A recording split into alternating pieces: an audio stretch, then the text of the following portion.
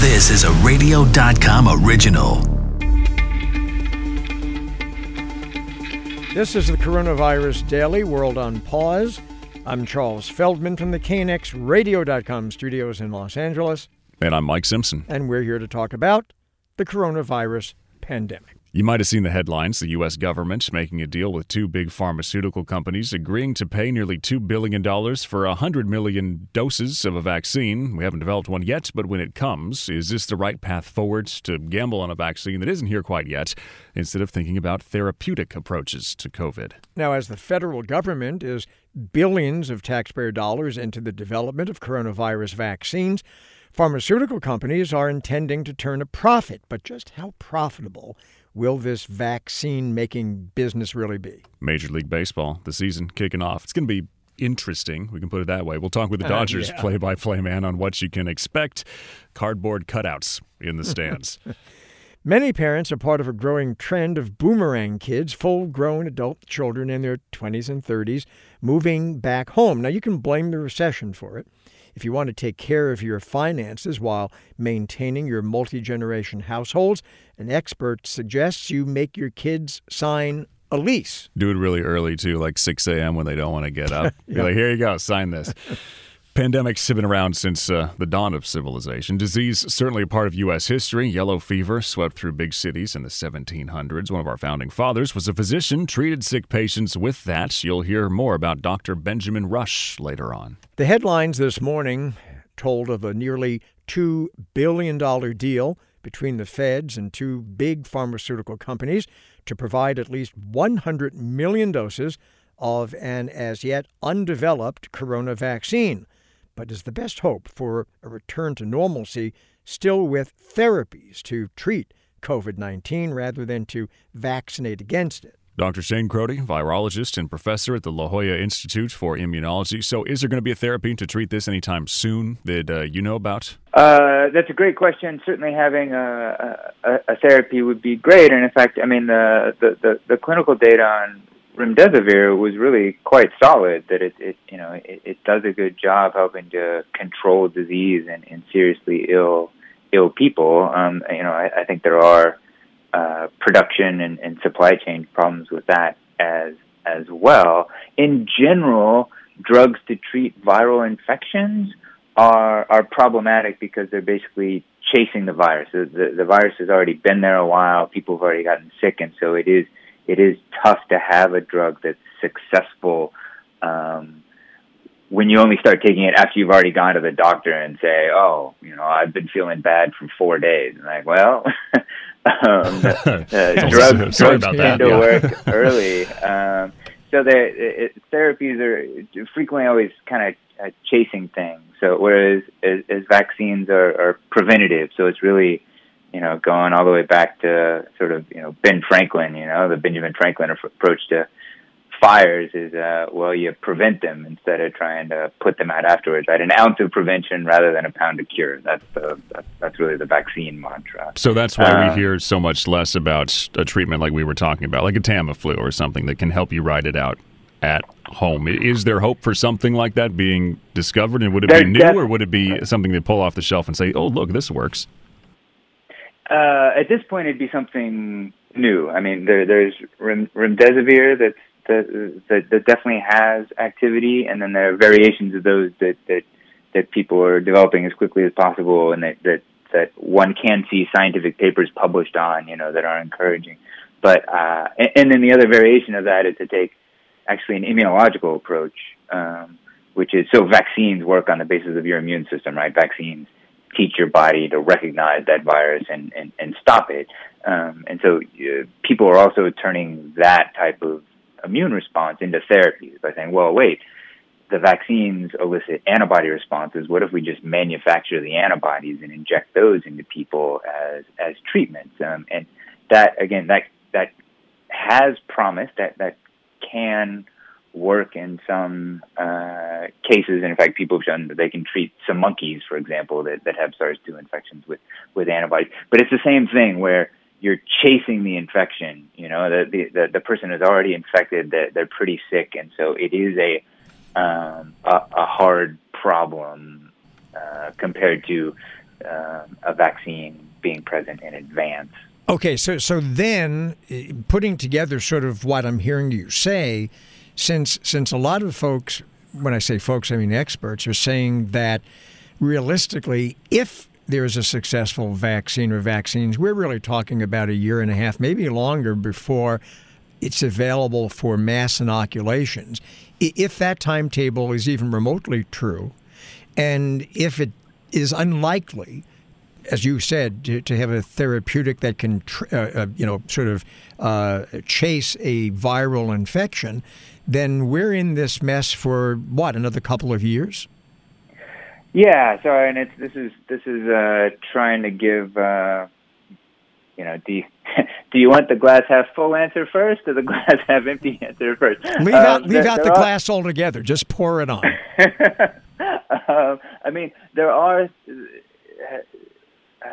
therapeutics that potentially have a chance at that, and making antibodies. People are pushing as fast as possible to identify antibodies that might work and get those into animal models and get those into manufacturing quickly. And people know how to manufacture antibodies, estimate their cost, and roll them out. And so I think those are the things that you're hearing therapeutics experts saying, is that, we think there is a path for therapeutics to be successful, and I'm definitely all for that. And in terms of vaccines, certainly a lot of wise scientists are saying silent about the current clinical trial results, because it is well known, in our field, that historically it is hard to make a successful vaccine. Vaccines are extraordinarily valuable. Like the measles vaccine alone has saved 14 million lives in the past 10 years. Okay, that's amazing. But vaccines tend to take a long time to develop. So historically, it's frequently 10 to 20 years, say, to develop a vaccine. That's not what you want to hear right now about SARS-2. But it does really come down to the specifics about the virus. How hard is the virus to stop? And there are a lot of vaccine technologies that people have been working on over the past decade that really are quite promising. And in fact, a lot of the news, this past week has really been about newer vaccine technologies that do have the capacity to move. Doctor, you've danced around that quite nicely. Congratulations. It'll take time, whatever it is. Dr. Shane Crotty, virologist, professor, La Jolla Institute for Immunology. Doc, thanks. The nearly $2 billion deal between the federal government and two pharmaceutical companies may be just the beginning. As other companies are racing to develop a coronavirus vaccine, there could be significant profits that developers are hoping for. The economics of a COVID vaccine, including how much it is going to cost, will likely determine how quickly we can get a shot. Dr. Michael Kinch directs the Centers for Research Innovation in Biotechnology and Drug Discovery at Washington University in St. Louis. Before joining academia, he worked on drug developments for biotechs. So selling vaccines could be moneymakers. A lot of people think, though, no, during the pandemic, vaccines should be free. We need them. So which side wins? Well, actually, the way it's presented, neither side wins. Vaccines are generally not big moneymakers. And the problem with that is that that's part of the reason why so many different companies have left the vaccine space. And as a matter of fact, when you look at most of the companies that are developing COVID vaccines, they were actually developing vaccines for cancer, and which is a lucrative market and does get high amounts of money and lots of profit. And most of them sort of retooled and then started to use the same technologies to go with COVID. But for infectious diseases, unfortunately, vaccines really don't make much money, and as a consequence, we were caught rather flat-footed.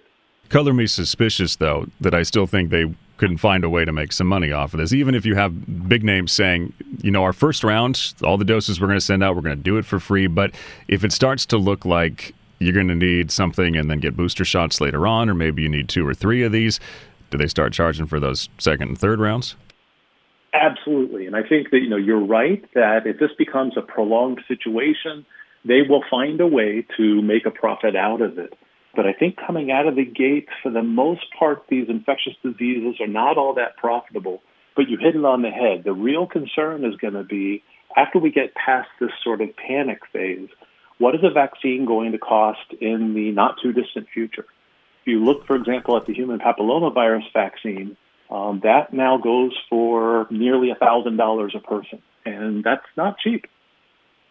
And isn't there an argument to be made that a lot of these vaccines, the initial seed money to do research, whether it was because of COVID or because they were working on something else and that kind of morphed into the development of a COVID vaccine, a lot of that came from taxpayer money, didn't it?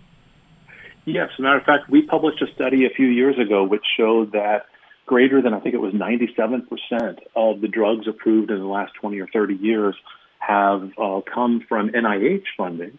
And that is a key point, which is that very early discovery work generally tends to be taxpayer-funded, government-funded.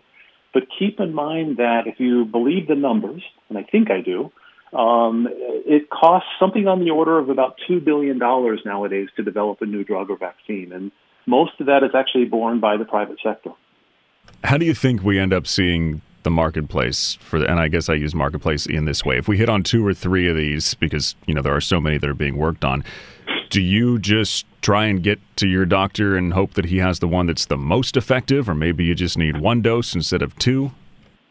Well, I think it's going to play out over time. If you had a magic ball to look into the future, 5-10 years from now, there'll probably be a single dominant vaccine that will hopefully be a single shot and you're done. But since we're rushing things, and frankly, because science is really hard and developing drugs and vaccines is particularly hard, we will probably have what I refer to as an imperfect vaccine at first, and hopefully over time it'll get better and better. But let's say you end up with, 3 different vaccines from 3 different companies that are certified as being somewhat effective. They help. I think, I believe Dr. Fauci at one point had said that he would accept a vaccine that has about I think he said a 60%, something like that, efficacy rate. So let's say you had 3 vaccines that kind of reached that level. As a consumer, is it the kind of thing that you go to your doctor and say, I don't know, I was reading about this one, I saw this one on TV, give me that one? Well, it may end up being availability, but the reality of how these things work is that most likely the doctor is, unless they're very much up to date, isn't necessarily going to be able to guide you. So all of us are going to have to look very hard at the results. And I've been asked by a number of different news organizations over the last couple months, what would I look for? And clearly the first thing will be safety. Does it have a safety tolerance that is acceptable to my particular medical condition? And all of us should be asking that. And then the question is going to quickly turn to how well does it work? And again, in these early days, it's likely that we're going to have imperfect vaccines, or perhaps vaccines where the safety is such that maybe those who are comparatively weak shouldn't take one particular vaccine because it may have rough side effects, whereas another group could take it. So we are going to be learning on the fly as we go along. Dr. Michael Kinch directs the Centers for Research, Innovation, Biotechnology, Drug Discovery, Washington University in St. Louis. The biggest challenge for Major League Baseball teams in the COVID-shortened season that kicks off tomorrow probably won't be winning the World Series. It's going to be simply keeping their players healthy and infection-free. In fact, before the season is even underway, several high-profile players came down with the coronavirus. This when teams came back together at the start of this month for training. So you got to keep them healthy. You got to keep them tested. Then there's playing the games in front of empty stadiums. There's the piped-in crowd noise, the short 60-game season. It's going to be weird. Charlie Steiner's the play-by-play announcer for the And the audience is in a hush. Listen to them cheer. Listen to those cardboard cutouts scream. The Dodgers kick off their season tomorrow against the Giants. Charlie, it's going to be strange, but at least we're going to have some baseball. It's going to be good, and it's going to be weird, and after that, who knows? We've just gone through 3 exhibition games.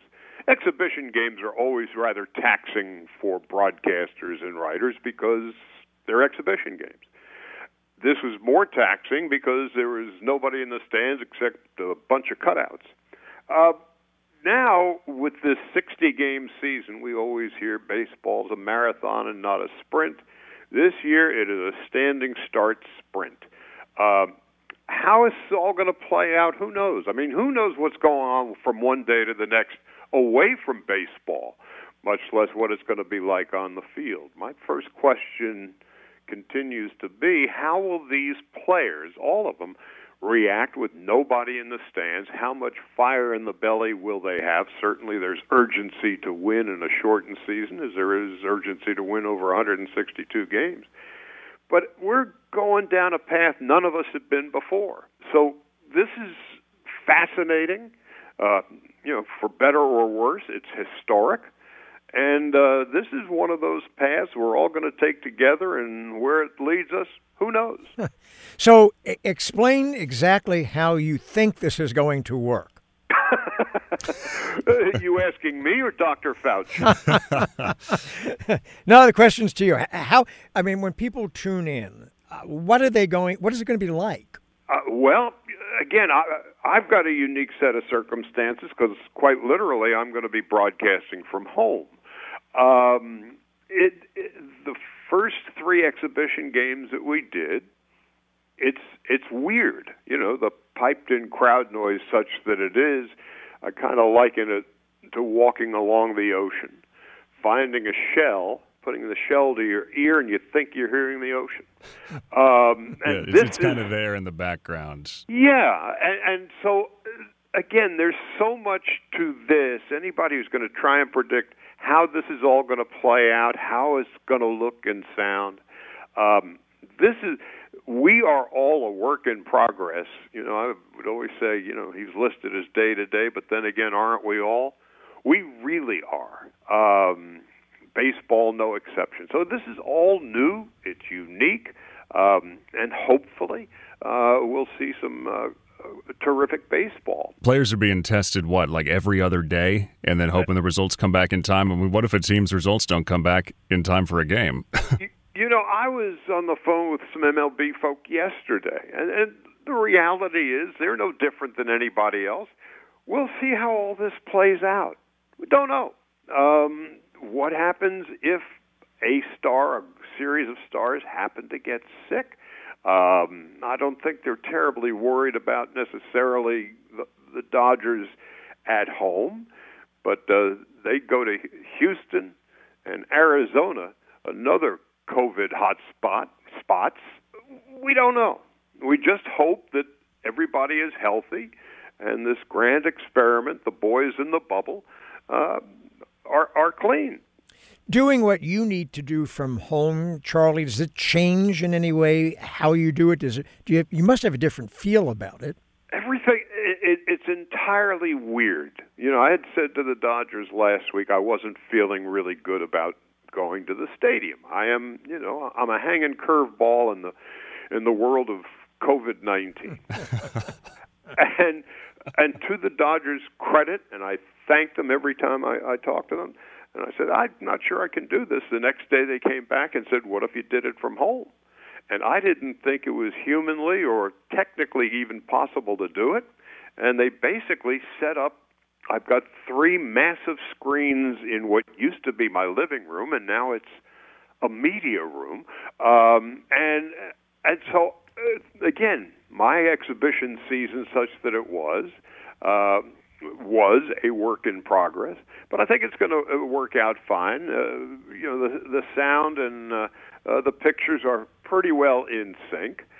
Rick Monday and I have been working together going on 16 years, and somebody asked me the other day, well, you're not going to be able to look at them. Well, during a game, we're not looking at each other anyway. We're watching the field.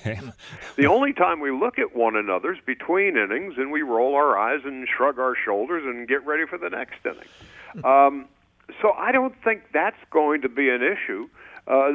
What has been, again, over 3 exhibition games, it's more of a technical process for me, which screen to look at for what and when. But again, this is something we're all going to find out together. Yeah, I think maybe that's the motto for even watching the games or listening to them from home. It's going to be different, but you just got to live to enjoy what you can because it's a new normal kind of thing, at least for now. I want to circle back to what you said about the shortened season, because if every game counts for 2 or 2.5 normally, somebody gets on a little bit of a streak. I mean, this could be anybody's championship. There's still going to be a trophy at the end. We know that. Absolutely. You know, somebody pointed out last night that every 2 weeks from now till the end of the season is a quarter of the season. And so there is a greater sense of urgency, to be sure. And then the question is, and the Dodgers look great. They really do. And now with appears Mookie Betts is going to be here for the rest of our natural lives. 1 through 9, and with the designated hitter, the Dodgers are stacked. But for instance, in a big prize fight, when the champion is controlling the fight, but the underdog is still in it, there's always that lucky punch or bad break or whatever the case may be. Yeah. All things being equal, 60 games with the team that the Dodgers have. I think they're the best in the National League. And now let's play. Got to ask you before we let you go, your thoughts on who's getting that first pitch for the Nationals. I mean, Dr. Fauci's going to walk out there. That's going to be something to watch. You know, I will be home watching, and I will get out of my Barco lounger and give him a standing ovation. All right, Charlie, thanks so much for the time. A Pew Research Center study from 2012 says nearly 30% of parents say their adult children moved back home because of the economy. Now, can you imagine what the number would be like now during the pandemic-induced recession? Given the growing trend of boomerang kids, experts say parents should make living arrangements with adult children moving back in with them. Tony Ogorek, founder of Ogorek Wealth Management in Buffalo, New York, joined WBBM's Cisco Cotto. He recommends parents make a lease arrangement with those adult kids. Tony, it seems like that would be an awkward conversation, and yet it sounds like it's one that maybe parents should have.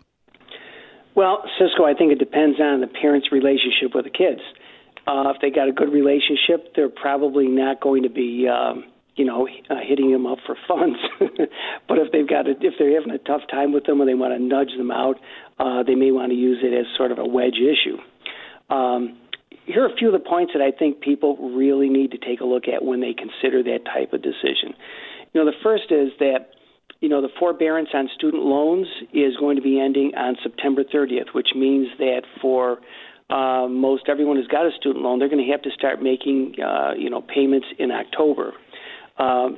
Second, there may be, a lot of existing students, they may be on a lease already, for an apartment or for a shared apartment with someone else, which means they've got to make those payments whether or not they've got money, and then heaping another payment on top of them could be tough. Another thing to think about, their parents, may have been furloughed or may have been terminated, and with that, it becomes a termination of their health insurance, which then means that the student may not have access to health insurance, which means they may need to be out of pocket, for medical expenses, which may affect some of the students. And finally, if they were fortunate enough to get a job, usually it's the last hired, first fired, and they're generally going to be on the line, in the first wave of firing. So, for those reasons, it could be tough to try and make a lease payment stick from their parents. And so is this more about, this legal contract, is it that, or is it, hey, we just want there's going to be some rules here if you're moving back home. It's not like when you were in junior high or high school. Oh, yeah, for sure. I mean, there's an expectation. And don't forget, Cisco, as you know, being older people such as us, everything comes down to time or money, right? So if you don't have the money, you've got the time, which means there are certain chores, certain expectations that you're going to be handling things to make life a little bit easier for us, And also I think it's important to be able to have your own areas, which means you need time apart. And, again, during a time like this, I think it's a time of sacrifice for a lot of people, and students need to understand that also, and hopefully they step up, and if they can't pay, you can contribute that way. There are a host of other things they can do to make life easier for their parents. The United States, no stranger to health emergencies. Obviously, 2020 is the year of the coronavirus pandemic, but there was a Spanish flu that was in 1918.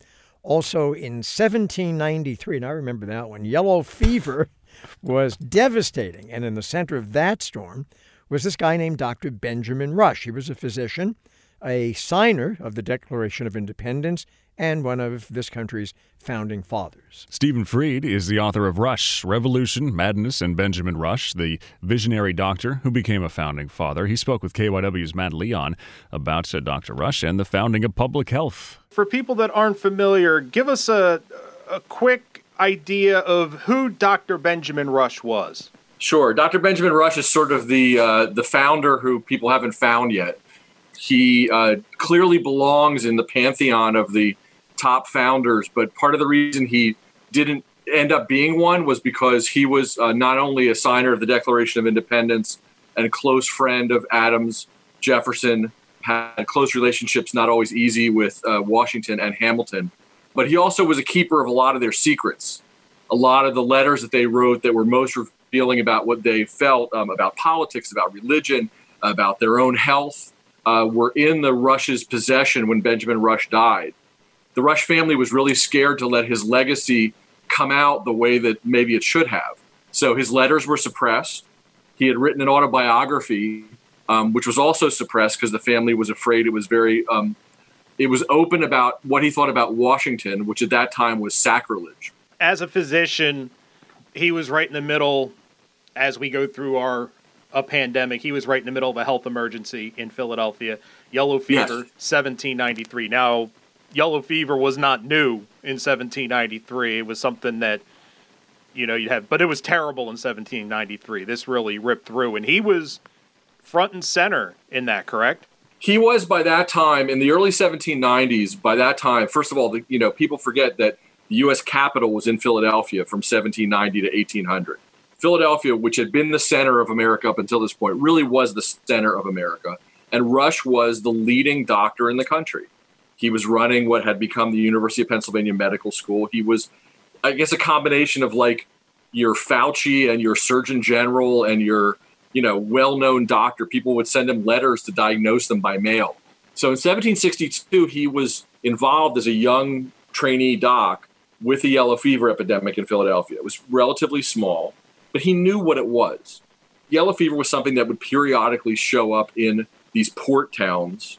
It was not unknown. However, the 1793 epidemic was so much bigger than any yellow fever epidemic in history. And again, it was the U.S. Capitol. Okay, so you're talking August of 1793, the president's coming back, the Congress is coming back, biggest city in America, most important financial city in America. Rush kept an amazing chronicle of it. I mean, he wrote to his wife, his wife was Julia Stockton. So Julia was home with her family during the yellow fever epidemic, and Rush was in Philadelphia. His house was turned into a hospital because Pennsylvania Hospital wouldn't take yellow fever patients because no one knew if it was contagious or not, and they didn't want to kill everybody in the hospital. So Rush's house became a hospital. People were sort of laying over every piece of furniture. And, one of the hallmarks of yellow fever is this horrible black vomit. Like you turn yellow, your eyes turn yellow, and then you vomit this horrible black stuff. So you can only imagine what Rush's house was like, what they were dumping into his garden in the back. It's not surprising that after yellow fever, his wife wanted to move immediately. He wrote letters almost every day to Julia, and we have them. And they form an amazing story. One of the things that's been very cool is that as soon as COVID started, I saw a doctor who was a former head of the American Medical Association who was reading my book, and he actually took a picture of a page of the book, which had one of the things that Rush had written to Julia, which he thought was inspiring, and he thought that other first responders should see this. The San Diego Comic-Con, one of the world's biggest comic book conventions, kicking off today. And just like everything else right now, it's looking different this year. This year's event is named Comic-Con at Home, and it allows comic book and pop culture fans to celebrate dozens of panels, workshops, and exhibits safely during the pandemic inside their own home. Now, this is the first ever virtual event for the big convention, which typically attracts more than 100,000 people to San Diego. Another first, the entire online convention is free. Comic-Con at Home runs today through Sunday. Thank you for listening. Listen to us on the radio.com app, Apple Podcasts, Google Podcasts, or Stitcher. We should have a virtual audience, just like Facebook. Yeah. We should. Keep us company. Get applause at the end.